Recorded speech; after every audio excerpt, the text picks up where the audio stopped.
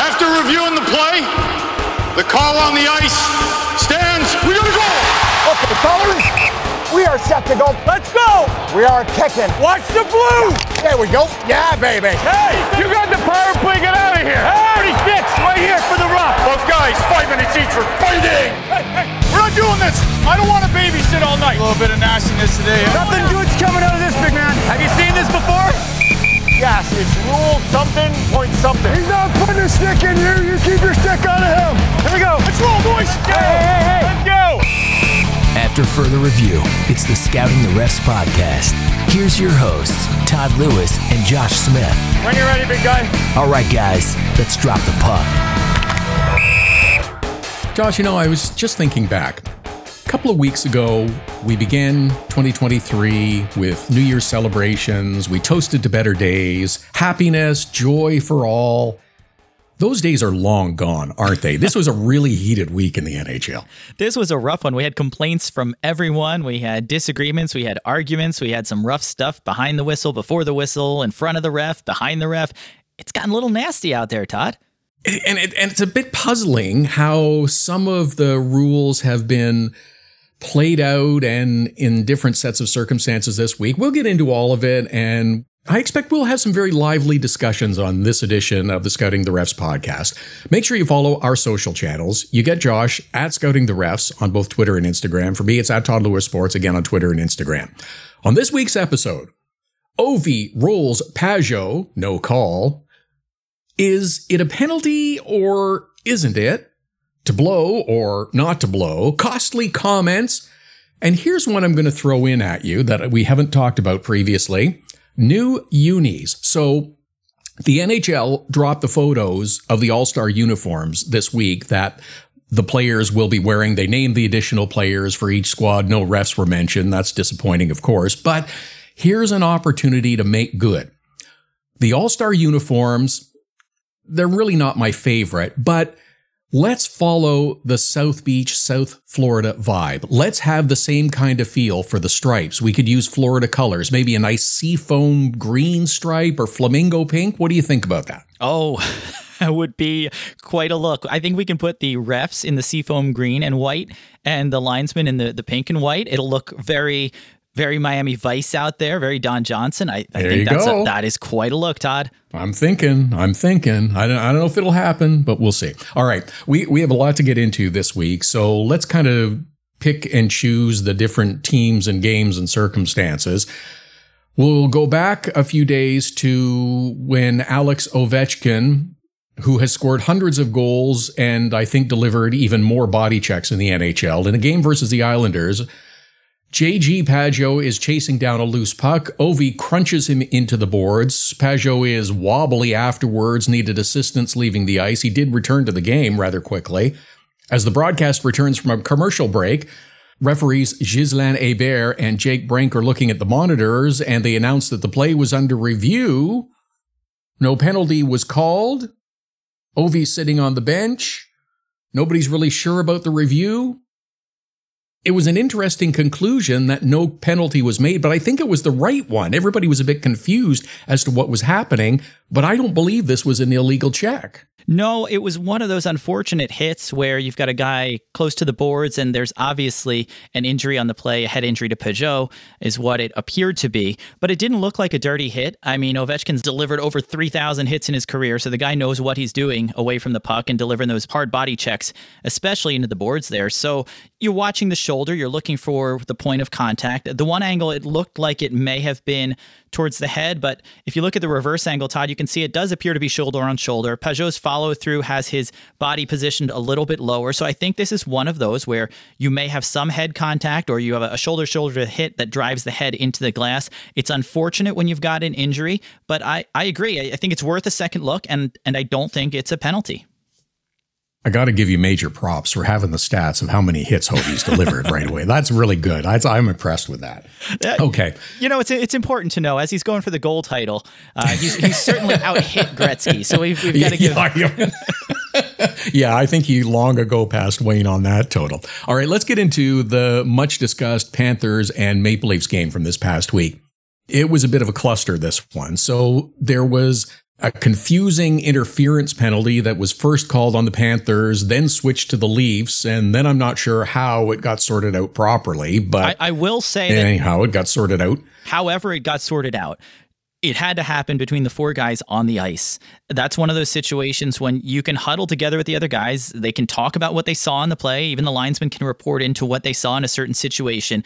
The referees can talk about it and say, you know what, I saw this happen, and no, that was a result of this, but I got this guy for a trip on the play. So you can revise the initial call. We've seen it happen a handful of times. The catch is it has to happen through discussion of the guys on the ice, not with a replay, not with video review or anything like that. So when we see those types of things happen, just remember that that's not a review situation. Okay, that's good. And you're right. We have seen the officials get together and discuss calls, and that does help in the process. There was a charging call on Radko Gudas in this game, who collided with Zach Aston Reese of the Leafs. I'm not sure how that came about. It did not seem to be a charging call to me. Well, Paul Maurice said it wasn't, and I would be inclined to agree with him here. I mean, it was a solid hit. It was both guys going in the same direction, headed towards the net. Gudas takes him out. I didn't see any of what you would be looking for when you're looking at a charge on a play, so I thought it was maybe a call that came down to the official's positioning. Maybe he was making that based on what he saw in the play and what the outcome was, but it's a minor penalty. It's not eligible for review. So I think this is one that if they had the opportunity to look again, this may have come back. But it is what it is, a call on the ice for a charge. It's a minor penalty, and on its own, those kinds of things happen. The difficulty that Paul Maurice, the coach of the Florida Panthers, had is that they were shorthanded 7 or 8 times. They'd done a lot of traveling, and I think he and others were a little tired and cranky about it. So in his post-game comments, Paul Maurice kind of, well, we'll say expressed his displeasure with how the officials handled the game that night. And the NHL thought those comments were a bit offside and have fined him $25,000. Now, this is, I think, more than just being a little critical of some of the calls is what got Maurice the big fine.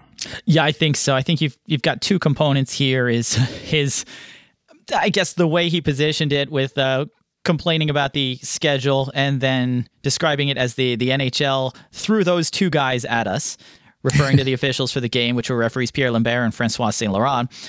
And then Maurice referring back to some previous interactions that he had with Saint-Laurent, where he said that the penalty calls had nothing to do with the players.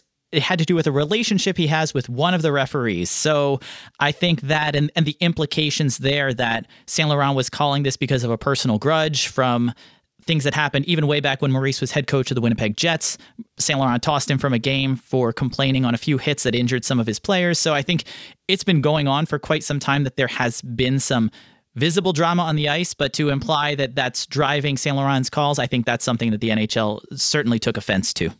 Sure. If you imply either or say outright that you have an official that is biased against your team, I think you can expect the league to come down pretty hard on you. I think so.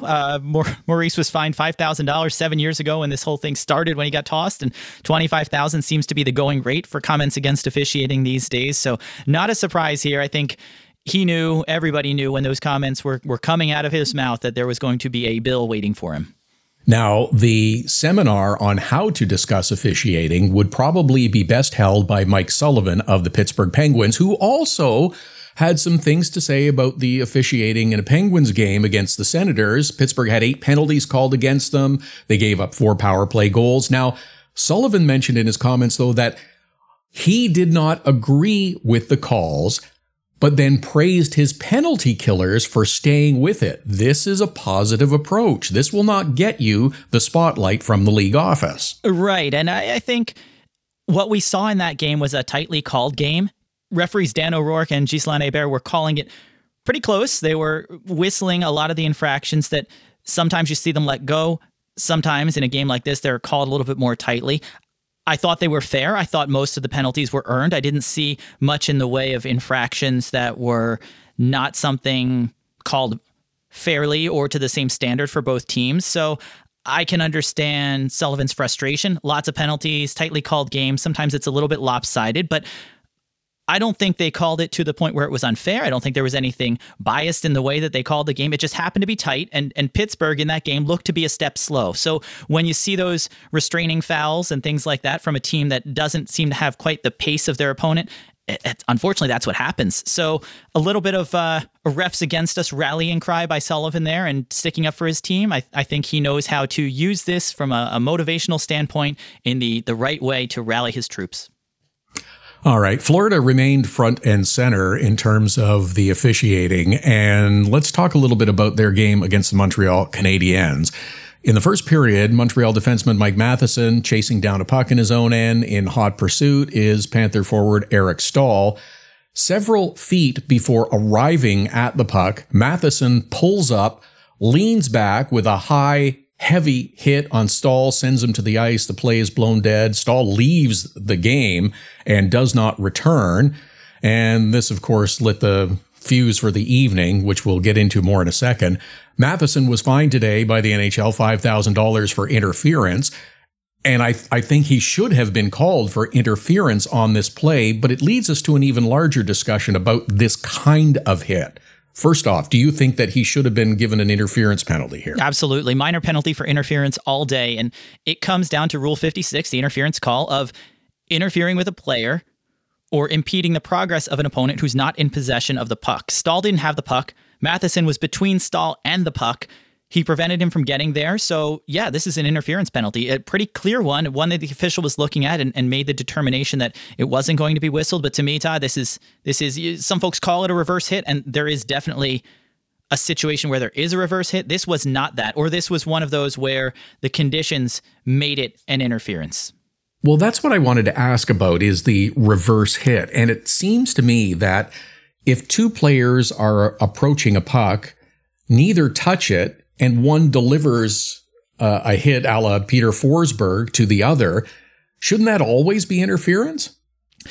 Well, I think you have two situations. You've got the times when two guys are both moving towards the puck, right? They're two guys battling for the puck, and you have a certain amount of leeway where you're going to allow physical incidental contact here. You obviously can't have a guy elbow or trip or do something to knock the guy off, but you're going to have some body contact there. I think in this case, Matheson ceased his battle for the puck when he put on the brakes and stopped to deliver a hit the other direction to Staal. So I think you can't look at this as two guys battling for the puck because Matheson just dropped the puck battle to deliver that hit. And I think when we see reverse hits that are a little bit more legal is when you have the puck carrier. So you've got somebody already in possession of the puck. You have an opposing player coming in to deliver a hit. The puck carrier braces for impact or takes the aggressive stance and actually moves into a different body position to deliver a hit on the impending checker, where you've got the puck there, you've got two guys going for the puck. And I think in those situations where the contact is inevitable and it's really just what the puck carrier is doing to brace for impact or to turn around how that contact will be delivered, that makes a reverse hit legal. But you've got to have the guy in possession of the puck. You have to have the hit coming to separate the player from the puck.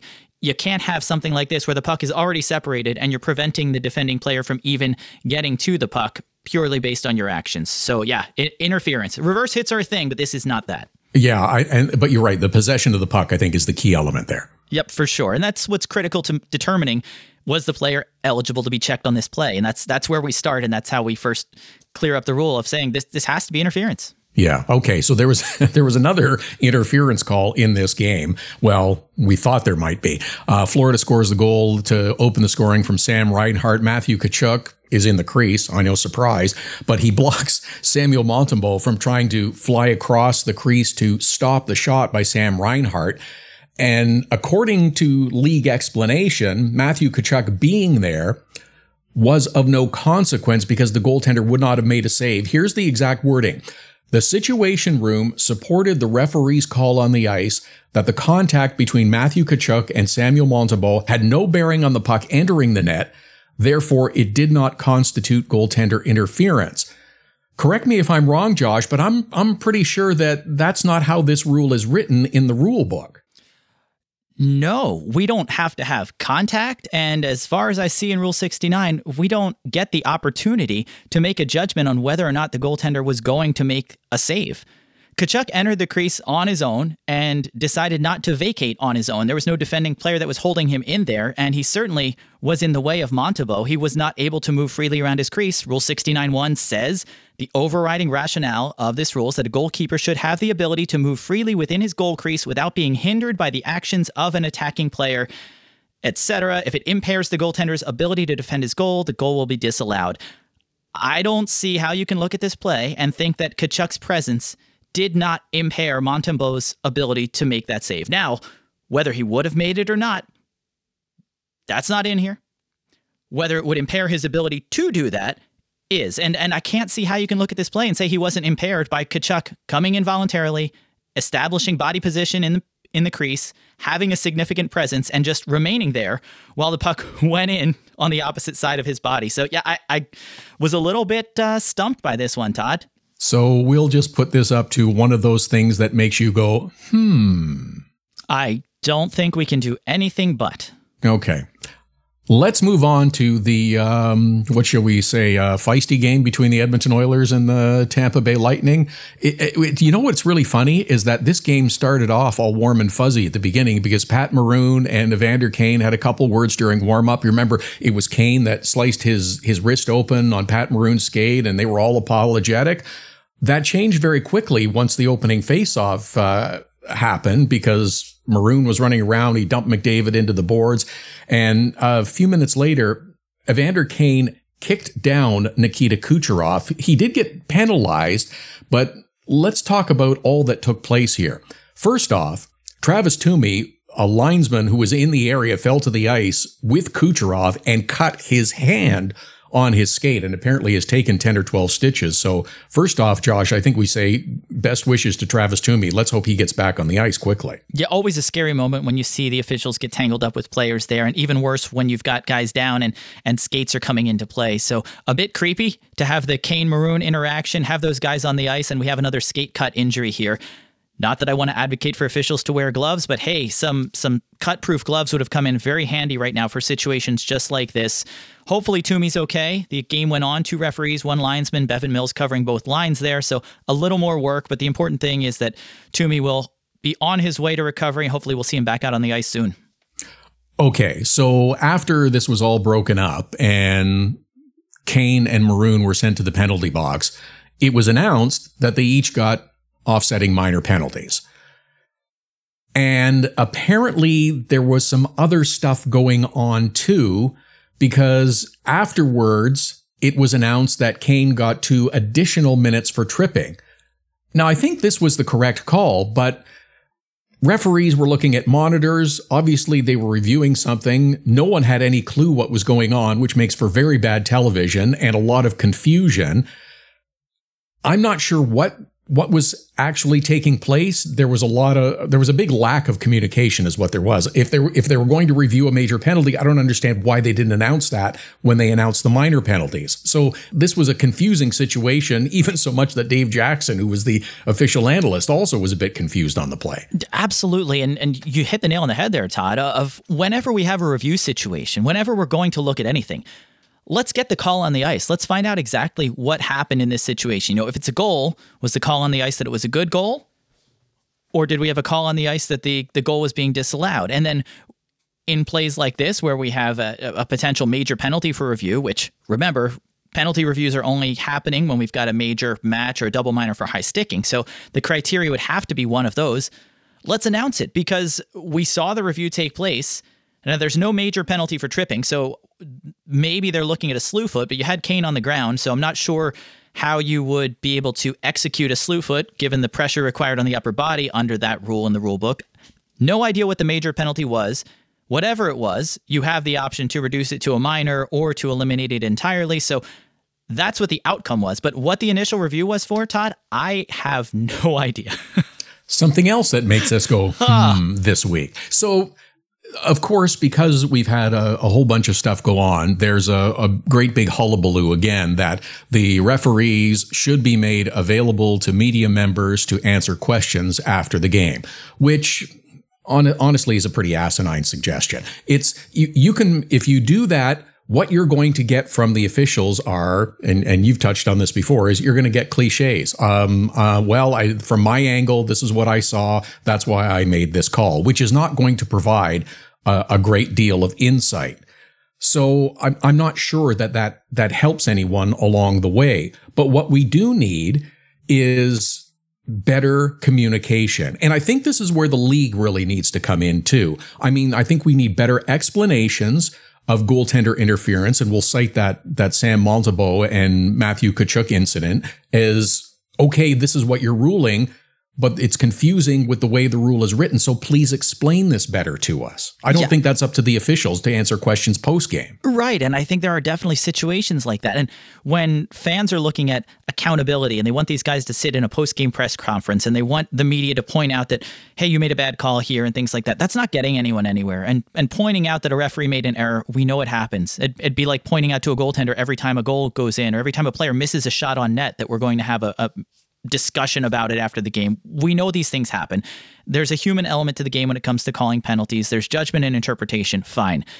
Where I would start and where I think the league has a great opportunity to is to give a little more clarification on the rules behind the calls, or, what happened in this situation. For the goaltender interference, for example, let's have the officiating supervisor either respond to some questions, or perhaps we can have them elaborate on, hey, Tkachuk was in there, but this is what happened with Montembeault, or just more than what the situation room puts out, more about what the rules imply there. And even starting with the officials announcing, before we go to a review, what is the call on the ice? What are we reviewing for?